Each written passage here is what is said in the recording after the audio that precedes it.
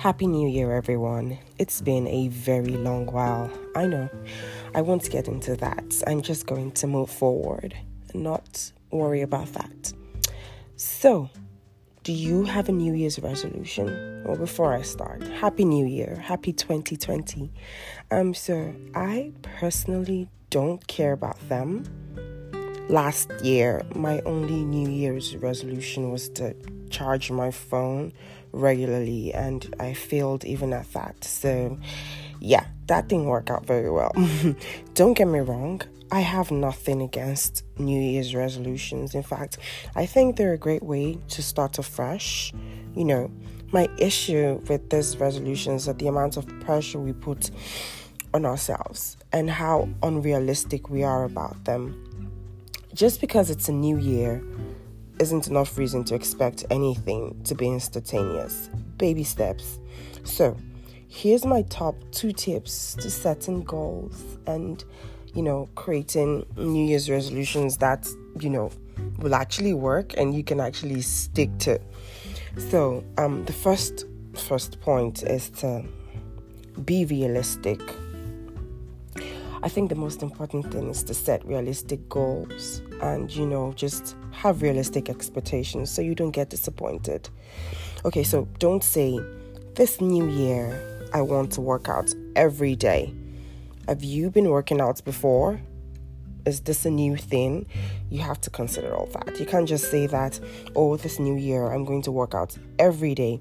That is very overwhelming. And yeah, you will get overwhelmed and you probably haven't worked out in months. So going daily is just going to be a sudden, unrealistic change. Instead of saying you'd work out daily, try aiming for 3 days a week and go from there. Just ease into it, Okay, so my next point is to try to keep one small promise to yourself daily.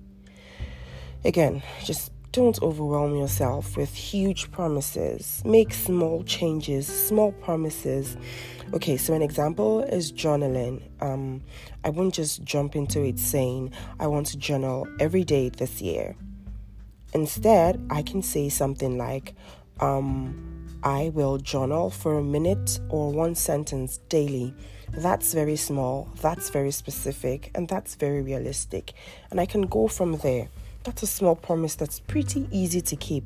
Instead of saying, I'm going to read a book a week or a book a month, why don't you start by saying, I'd read a chapter a day. I'd read a page a day. Just go from there.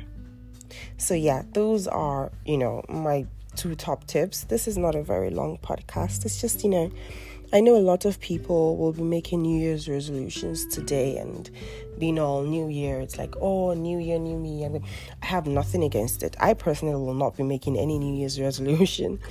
My plan is just to take this new year and make the best of it.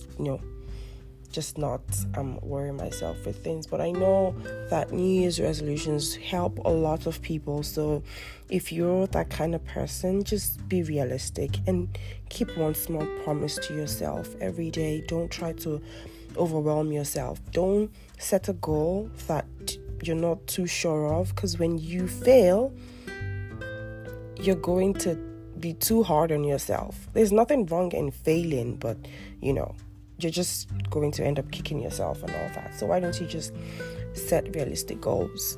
Keep one small promise, something that you can actually get through. Be very realistic. Anyway, so I really hope I've been able to help you start off the new year right. And I also hope that 2020 is very kind to you, because you really do deserve it. So please be kinder to yourself this new year. You deserve love and compassion. Have a wonderful 2020, my darlings. I love you, and until next time, be kind.